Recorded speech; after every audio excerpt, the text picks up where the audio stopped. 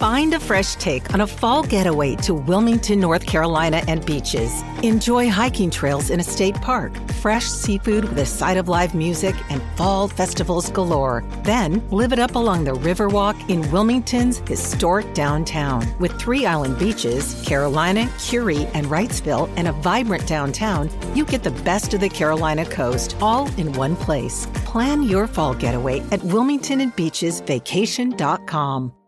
This is the Simi Sara Show on demand. Subscribe now on iTunes. Listen to the show each weekday 10 to 2 on 980 CKNW and through the Radio Player app. It is a soggy one out there if you are in downtown Vancouver or many parts of Vancouver, even parts of the southern quarter of BC. You're likely getting rained on if you are outside. That's not news in itself. We expect there to be rain in November, December, January. But what about this latest round of rain, snow, and winter storms? There have been weather warnings posted from Environment Canada, from the east coast of Vancouver Island all the way to the southeast corner of the province. Winter storm watches are already in effect for a large part of the southeast interior, parts of the Elk Valley.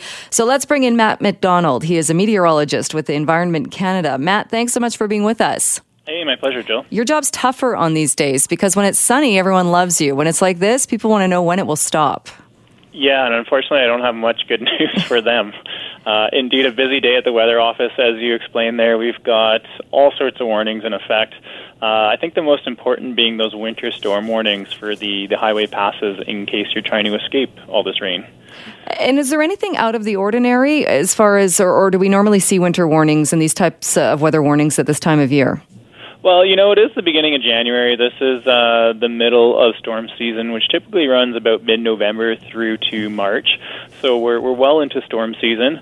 I think what's interesting about this last week has just been the rapid successions of storms. Last week we were talking 40 to 60 centimeters over some locations of the Central Coast, Kitimat and Terrace. This week the storm pattern has shifted further south. So, the Sea to Sky today, seeing 10 to 15 centimeters if you're heading up to Whistler. For the Coquihalla and the Kootenay Pass could see upwards of 60, maybe even 70 centimeters of snow here in the next 2 days. That's a lot of snow. It is, indeed. And I feel like, I mentioned this earlier, I feel like we kind of got lulled into that fake, with November being such a dry November and with it seemed like a lot more sunshine, we got lulled into that fake thinking that this isn't normal weather for BC. Yeah, I think we all got lulled into it. I mean, it was a weird fall. November typically being our rainiest month of the year, at least here on the coast, was really quiet. I mean, the first part of the month was super dry.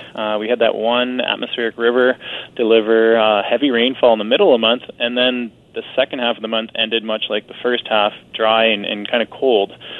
December was pretty mild, but again, we haven't seen any major snows down to Valley Bottom, but that has all changed since the last week of December, and here we are into January, into full storm mode. Yeah, you mentioned as well, so the rainfall warnings for parts of Vancouver Island, inner south coast, Metro Vancouver, Fraser Valley. Any indication, are we still seeing the kind of storm after storm after storm, or do we see a break coming?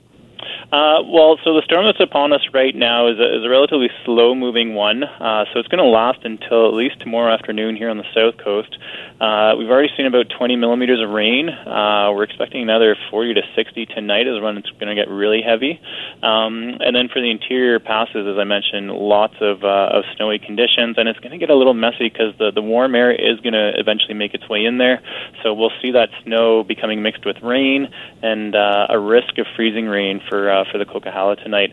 If we can get to Wednesday, we'll finally get a bit of a break there. Wednesday, Thursday looking much drier. All right. Well, that's something to look forward to later in the week then, for sure. Matt, thank you so much. Always appreciate your time. Hey, anytime. My pleasure.